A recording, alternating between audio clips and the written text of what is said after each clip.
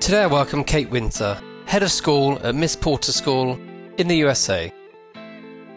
In this episode we discuss why we need more women in leadership, the importance of girls' education today, the relevance of competency-based learning, and more future school thinking. I want to talk about Miss Porter's because Miss Porter School was founded in 1843 by Sarah Porter to educate girls. What was Sarah Porter's vision for education? She was a disruptor, which is funny when you think about a woman in 1843.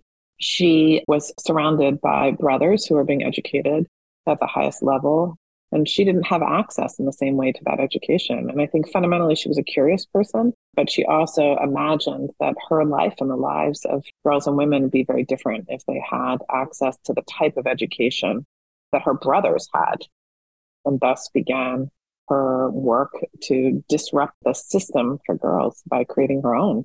And do you think that what she founded the school on is still relevant today? Oh, gosh. I mean, I say within our legacy lies our future, right? So we stand on her shoulders. And the same thing holds true today, although I would argue that it's even more pressing, right? So if we had spoken, 6 months ago before the overturning of Roe v. Wade, some of the other glaring barriers to success that we continue to throw in front of women, despite the fact that they have access to education, couldn't be more relevant or more compelling. You could have an excuse. You could have an excuse previously when women weren't credentialed, weren't experienced, to reasons why there were wage gaps or barriers to leadership positions, power and authority. There's no excuse today. What we're seeing, maybe not so much in America, but certainly in other parts of the world, is that single-sex boys' schools are slowly declining and they're becoming more co-educational as a direction. Yet we're not seeing the same in the UK for girls-only education. Is that the same, and why is that got more longevity and stickiness for girls' education than boys only? I think interestingly enough, in the US, the boys' schools started accepting girls to solve a financial problem, not actually because they believed in co-education, right? So we referred to the co-ed schools as boys' schools that have invited girls in as guests. And so I think the question is the why behind it. And the why behind it is it's oftentimes not rooted in either a commitment to co-education or a desire to provide an equitable education for girls and women. Yeah, do you know what? I've never looked at it that way. Yet all the examples that I can immediately recall are exactly driven that way. It's not driven on the why, the purpose. It's driven on the opportunity, the revenue. The outcomes are very much the same in the sense that I have two boys, and when I was looking at schools for the boys, decided I would look at the notable alums that came out of the co-ed schools that they had applied to, thinking it would shed light on a good match. And it was fascinating because it didn't actually illuminate where they should go to school, where the match, but it illuminated why Miss Porter's school. So all of the schools had been co-educational for about 50 years. And yet when you looked at the list of notable alums that were coming out, or they were choosing the highlights, I don't know. I didn't interrogate the thinking behind the list. There are very few girls and women. So if the solution for girls and women is a co-education, so they learn to be with men, to be leaders in a co-ed or a diverse environment, the co-ed schools are not delivering on that. And how do you think Miss Porter's is different from all of these other schools, apart from the girls-only angle on education? We've continued to be bold and live our mission. So, we say that at Miss Porter's School, we prepare young women to be informed, bold, resourceful, ethical global citizens. We expect our graduates to shape a changing world. And we're very intentional about literally going word for word and saying, okay, let's look at our budget. Is it our mission in numbers? Are we allocating our money in a way that affirms that a student can graduate with these preparations? So a perfect example will be, I didn't think girls could be prepared to shape a changing world if they hadn't seen the world. Committed 12 years ago to every student having an international experience as part of her graduation requirement and inclusive in the tuition. So it's not a pay to play at Miss Porter's School. And we've continued for the, year over year to say, what does it look like to ensure that girls are informed? So think at Miss Porter's, we think as much about learning as we do teaching. So what do girls need to learn? And what is evidence that a girl actually has learned something Yeah, you talk about sort of competency-based mastery learning at Miss Porter's. What exactly is that? So I tell the girls all the time, when I was their age and I was in high school and I went to very rigorous high school and I was very successful in school, I loved school. In the AP chemistry class, we started each class at taking a quiz on the periodic table. They would cover that up that was hanging on the wall and we'd have to fill it in, sort of the first 10, the next 10, the next 10. AP Western Civ final involved taking a map and like filling in, they put a date on the world map and you'd have to decide whether it was called Mesopotamia or the Fertile Crescent or those sorts of things. I learned a lot and have an incredible capacity to get the facts and figures down, but I was never asked to use any of that information to do anything. There was a huge gap between what I knew and what I could do and evidence of that.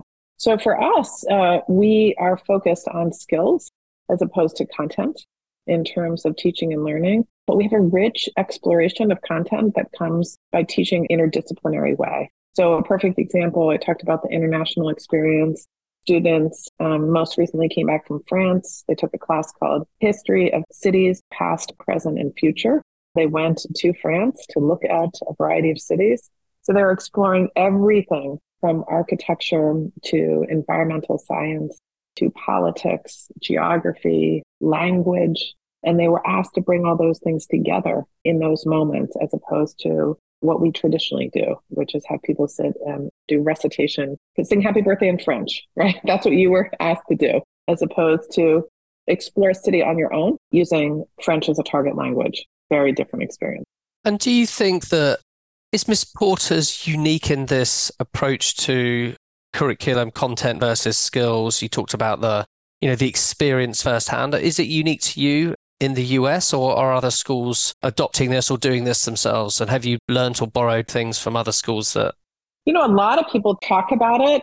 So the Hawkins School, for example, is the location of the mastery transcript and mastery learning. That's where those ideas first came. And yet our faculty just presented at the mastery learning symposium.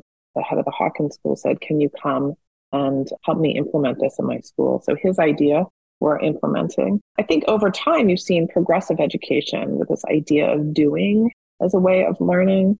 We've taken it so that, John Dewey and experiential education, progressive education, we have some of those components, but we actually have, it's different in the sense that there's a very explicit skill set that our students are expected to master.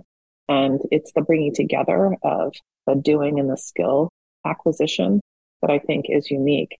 I think it's very clear why. We had 50 educators here on campus yesterday to hear from our teachers, our students, to see it in action. And I think the reason why other schools desire to do it but don't implement it is because it really takes change at all levels at the same time. So we changed our schedule and calendar, our curriculum, and the way that we provide feedback all simultaneously.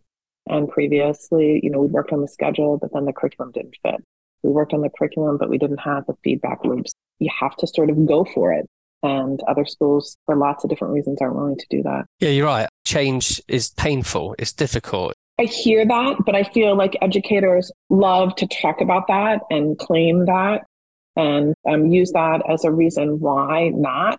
And yet, as I said to some educators yesterday who are visiting, I said, I had a knee replacement in 1987 by, a top surgeon, right? It involved a very large incision. My entire year was disrupted. I was in the hospital for a week. It was great and horrible at the same time. A colleague of mine just received a hip replacement. She was in and out of the hospital in a single day. She went in the morning. She came back in the afternoon. A week later, she was up and walking, without assistance. Why? Because when you know better, you must do better. So if you go to the doctor, an orthopedist, and say, I need, a knee replacement, a hip replacement. And they said, okay, well, here's what, you need 6 months recovery. People be like, what are you talking about? You expect your doctor to use the most, current research, most current technique and focus on the outcome of you. Not like it's really hard for teachers to do this. You can't say the doctor, it's just too hard for the doctor to learn how to use those tools. How come educators can say it's too hard? How can educators say it takes too much energy? How come educators can say that? But we say that over and over again. And instead, excellence in education is tenure. How long have you been doing it? Not how well you've been doing it. How long have you been doing it? What is the average tenure of the faculty at your school? And the canon, stuck in the canon, as opposed to saying, this is new and we need that. So, it may be hard, but as an educator, I'm not going to let myself or my faculty off the hook. I believe in their capacity to do what's best for kids. Yeah. And it's our duty. I always say it's our duty as educators to ensure that we are preparing these young men and women to go out and make a difference in the world. Yeah. David Brooks said this week in the New York Times, this is a crisis. Democracy is imploding. Global warming is seeing dramatic impact on the way we live.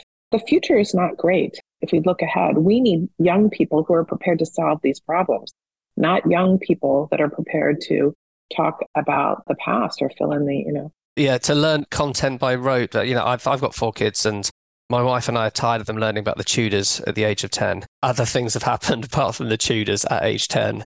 Where we get to the 4th child, it's just like, really? I'm sure there's some more modern history that could be relevant to these kids. So I'm with you on change, and this is why it's great having you on there. You are not just a provocateur of ideas and change, you're actually an agent of change, and that's great to see. And I don't think we should let schools or educators off the hook at all. We're doing a huge injustice to the young people and the generations that are trailing us if we do not make a change now. We've talked about it for decades now, and technology it's exaggerated or sped up and expedited what we need to do, but we've almost let off the hook by going, I think technology can solve this. And I don't think technology can solve it. I think it can enable things, but it's the human element of change and recognizing how we change as society that's going to make a difference. I mean, I love your model. And do you think it's easy to package it up? Interesting, you're talking about educators coming and listening to it. But as you say, many will go away and go, oh, I think I've got the buy-in, or that feels like a lot of work. I'm happy just for status quo, someone else's problem. Is it easy? I mean, you can package this up and go, look, we've done it. Here's the roadmap. Here's some things you're going to encounter. Here's the difficult things. Don't think it's all rosy. Could you, and have you wrapped it up and said, look, if anyone's interested, here's a plan? I mean, I believe in a rising tide. And so I don't feel sort of proprietary on what we're doing, or else we wouldn't bring educators in and to share that. So I think it's a straightforward exercise to make those changes. And increasingly, as a leadership team that's done this, we're thinking of ways that we can engage other educators to replicate it. So we're very interested in replication, and we think it's straightforward. It's a great thing as a brand as well, to be able to elevate and show it and go, we've done it. Why don't you leverage from this and go off and do it yourselves? I also think that for independent schools or fee charging schools, there is this paradoxical notion that increasingly people don't want to pay for the education we provide because it's not distinct and they can get it someplace else. Then people are fearful of offering something else, because what if the things that you are offering, at least we have some people that are paying for it, right? And so there's this model, if more people knew, then they would buy it. And so I think one of the advantages of being out in front is that we've taken the leap and people are buying it. Parents are very enthusiastic about the product and what it means for their children. I hope you're enjoying the Inspiring Schools podcast. We're always on the hunt for guests with vision and a desire to share them. If you'd like to be involved or know of someone with great ideas at a school near you, please drop me an email to podcast@interactiveschools.com and my team will be in touch. I've read that you've got, and I've seen that you've got the Porter's Voices blog, is where you share lots of your stories of your curricular innovation. How did that come about? How do you keep that updated? We feel a responsibility to model our mission statement. I say to the students, we expect our graduates to shape a world that must change, even though the real line is shape a changing world. We're talking a lot as a leadership team about the ways in which we can share what we're doing. So the blog is just one way where our chief academic officer can document and share that information. I do a lot of speaking nationally and internationally about the work that we're doing as a way of bringing educators in. And most recently, as I shared, we just welcomed 50 educators from across the country to really just see it in action, because I can talk about it, the chief academic officer can talk about it, but having educators speak directly with students and teachers who are experiencing it was very powerful. I want to talk about the link between women in leadership and girls' schools. What does the data of women in leadership tell us about single-sex education? I think we can start, which I don't like to do, but start with what we know isn't working. So co-ed, when you look at the numbers, so let's just say quantitatively, if you look at things like wage gaps, 50 years ago, we had Title IX, which said that women should have access to the same opportunities that boys and men did, mainly focused on education. And at that time, we said to American women, the reason you're not in positions of power and authority, the reason that you don't have the same opportunities is you're not credentialed enough. So we're going to make sure that you have access to the same education that boys and men do. So we're just celebrating 50 years of Title IX. Take a guess at how many colleges and universities are out of compliance with Title IX in any given year. I'm going to give you a percentage. I'm going to go 70% are out. Right. More than 90% of colleges and universities are out of compliance with Title IX in any given year. And guess how many? The penalty for being out of compliance is withdrawal of federal funds. So over the last 50 years, take a guess at how many colleges and universities have had a withdrawal of federal funds. 0. Exactly. Good news in the midst of that is that women are receiving more college degrees than men. This has created a huge panic, right? It's statistically barely significant, single digits, but they are, right? So you give women access. They took that opportunity. They also have the greatest share in the US of student loans. So they graduate with huge burden, but they're graduating with a college degree. The wage gap, women are paid less than men for doing the same work, even when they have the same credentialing. The access in terms of women, being CEOs continues to persist. No change, no statistically significant change. Access to venture capital, no change. You name it, no change. Women did what we told them to do. They took on all this debt. Now they have no access. So for us, it's about, let's actually, instead of saying you can do and be anything you want to be, let's talk about what it means to be the only person. Let's build our own network. The All Boys Network has not welcomed in girls and women across this country. The idea that we can actually say it takes more than just getting a fine education. It takes more than just desiring, because we blame the pipeline. Well, girls and women don't really want that. As girls and women work harder to navigate the system, we continue to undermine them. Here's a perfect example of this in play. My husband's a clinical psychologist. So before Title IX, psychology was primarily a male-dominated field. High levels of pay associated with that. As soon as insurance came into the mix, low levels of pay, reimbursements, it becomes what I call a pink field. Majority of psychologists are now women, not men. How do we prepare women? And it's the three things I would say: stereotype threat. You're not good at this. You can't be good at this. What is that? Role continuity.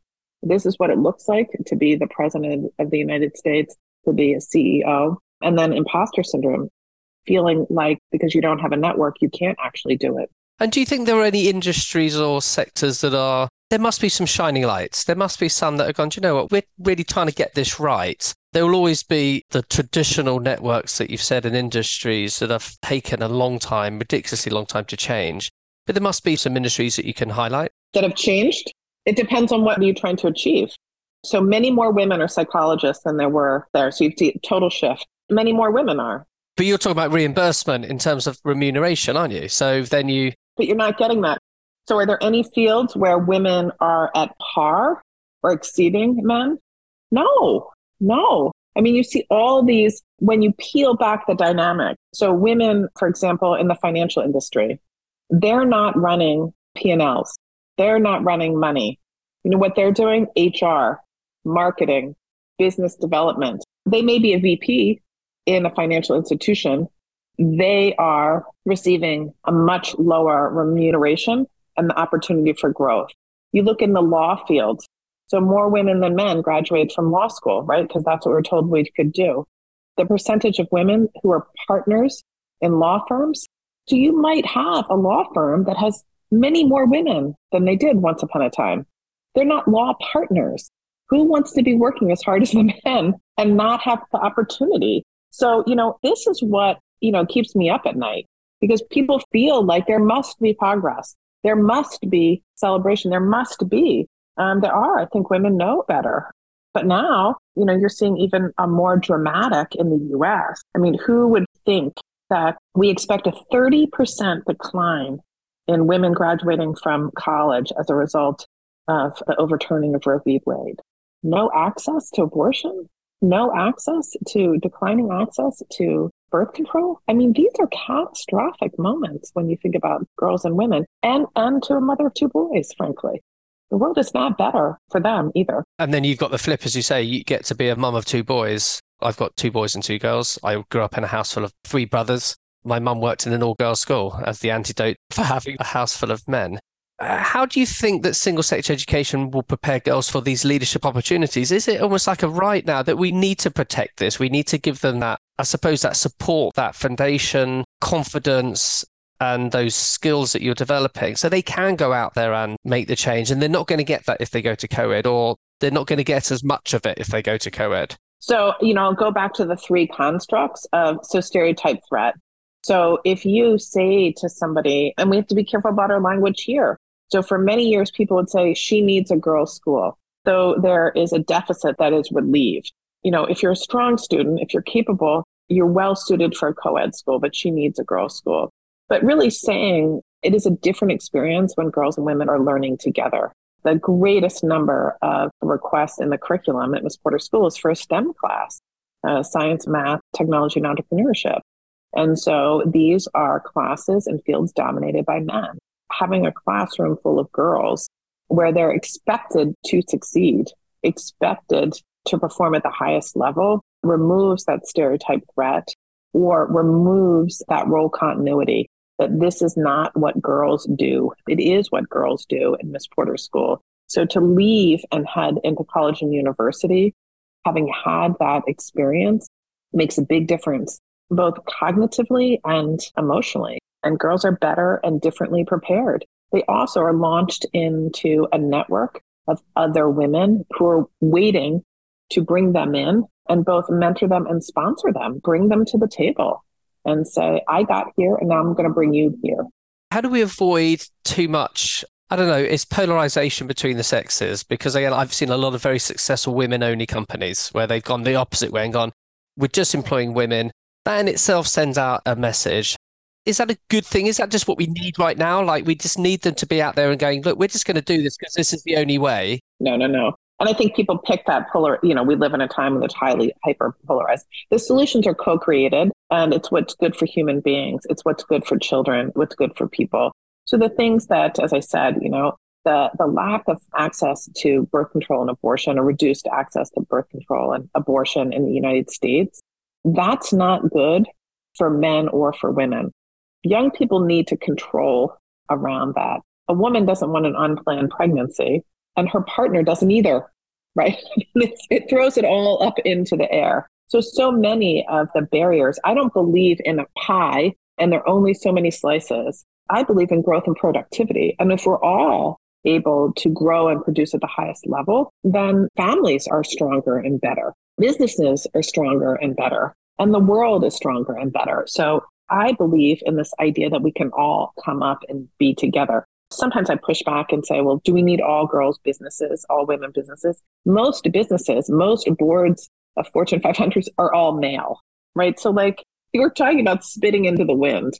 In the same way, why not? I don't see it as competition. I say, why not? Nobody gets themselves tied up when we say we have an all male, company, or we have all male board, or we have all male that. So when we pick these one-offs and say isn't that, moving in the wrong direction? I'm try it a little bit. We need balance, and we don't even have any of that. So what does it look like? And I do think that sometimes different identity groups need to take care of themselves if others aren't taking care of them.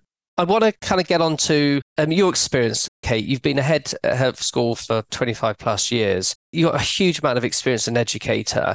The changes you must have seen in those 25 years must have been enormous, but there must be some commonalities or some things that maybe haven't changed. I'm just really interested to get your lens on what do you think's changed the most and what do you think really hasn't changed? And that's good. I mean, it's two things. One, to have spent, this is my 25th year as a head of school, and I've been an educator for much longer. And then to have boys that are almost 10 years apart. So I have one son that graduated from high school at 2012 and one in 2021, right? So 2012 went to boarding school without a phone, without social media, without all of those things. Number two went with those things. My first job, I didn't have, and I talk about this in terms of, I didn't have email or computer or all sorts of things. So I'm all for technology. I think it can amplify all of the opportunities that we have in education in very positive ways. I also know that more is not always more. And how do we manage that? The change in terms of the demands on educators have increased, particularly when you think about athletics, right? I think athletics are a really important part of teaching kids competition, how to win, how to lose, how to prep for something, how to get feedback in the public domain, right? You missed the foul shot, you hit the goal, you did the foul, like all of those sort of things are great. Biggest change when I was a coach 30 years ago, was the 80s, right? So remember AIDS, bloodborne pathogens. We were trained so that if somebody got a bloody nose, we knew what to do. Put on the gloves, do that. Fast forward to today, we know all sorts of things about training, about concussions, about all of this. Just to be able to coach a team involves way more technology.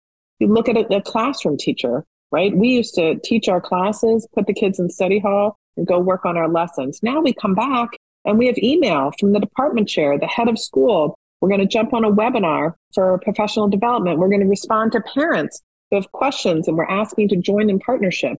There isn't that evening to reflect, to plan and prepare. There's a whole nother set of work that comes. Do I believe in communication and partnership with parents? Absolutely. Do I think it's wonderful that our professional development we can get online and it can be timely and we have access to experts that we didn't when you actually had to go to a conference? You actually had to find the book, you had to order the book, you had to read the book. I mean, there are all these things that are both wonderful and take up a lot of time that make it harder to be an educator. And I think, again, I will say, like, when you know better, you need to do better. And yet, I don't know how you do it all. Yeah, and you can't do it all. I think time is the one thing that we're squeezing out and we're finding it harder to find the right time through disruption, through technology, through this 24/7, everything is accessible, available. We as parents have got to do a better job. But again, we're caught in this hamster wheel of probably not being the best role models. And then they go to school and educators themselves have got to be upskilled and go, actually, I need to be relevant. I need to understand why these girls are on their phones uploading selfies or doing this or wondering why, they got these comments or why they're so addicted to TikTok reels or whether it's to YouTube shorts. These are constantly evolving and all the big providers out there, everyone's just dangling for attention. So all this has become now is that they're fighting for attention. And the biggest catastrophe is the mental health piece. That to me is the biggest worry. It's all this great stuff with technology being an enabler and it can be this stuff. That's great. And you adopt it in your school. But then how do we make sure that we are mentally strong, give ourselves time? I still need to learn and I'm trying to bring it with my kids and it's not easy. Time and choice are the two things that are colliding. We have way more choices than we had. There's also, certainly with the students at Miss Porter's school and our parents and our faculty, that you can make the right choice. So you perseverate on all sorts of decisions that actually probably don't demand so much thinking. And again, I think a very stark, when I grew up, 1 or 2 toothpaste, you use them to brush your teeth, right? And it was no big deal. You could spend a half an hour, 45 minutes in the toothpaste aisle these days trying to decide, all of the various components that you might need around toothpaste. And yet, a dentist would probably tell you flossing is way more important when it comes down to dental health than toothpaste and whether or not you brush your teeth. Most people don't floss. And if you're like me, you overpay and spend a lot of time trying to find just the right toothpaste. So, I think those sorts of things can be replicated over and over and over again, where we're spending time on things that don't matter and not actually doing what's best personally and for your mental health and for, that. So.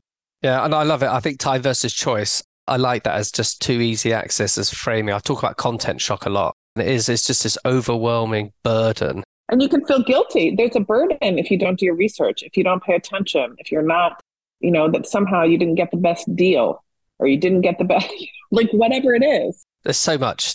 I'm going to throw you one final question as we wrap. If you were to look into your crystal ball and look at the next 25 years, what would the future of education look like for you, say in 2050? What would be the same? What would be different? How would it be? So I am optimistic because I'm just an optimistic person. I hope we can bet on our young people, young teachers, young educators, and listen to the voices of our students and have them, particularly in this moment of great contrast between the ways in which we were educated for the world that we lived in, through the lens of the world that we're living in now and the world that they will. We need actually our young people to be advising us and to be sharing with them and provide clarity in ways that I don't think previous generations did. And so I hope that we will listen to our students, and I hope that we will bet on our young educators who I think are uniquely prepared to really lead the change that is necessary. And again, I'll go back to what I said previously, is that in academia, we are very, very much focused on tenure and successes of the past. And I think we have to be focused on what the potential needs and successes of the future is going to look like, and see that from a very positive, from an opportunistic way, as opposed to one of feeling uncertain about, or like we don't know enough. We know enough to ask the questions and who to ask the questions to. You can connect with me on Twitter, Instagram, and via LinkedIn. Remember, keep inspiring schools. We need more future school thinking now.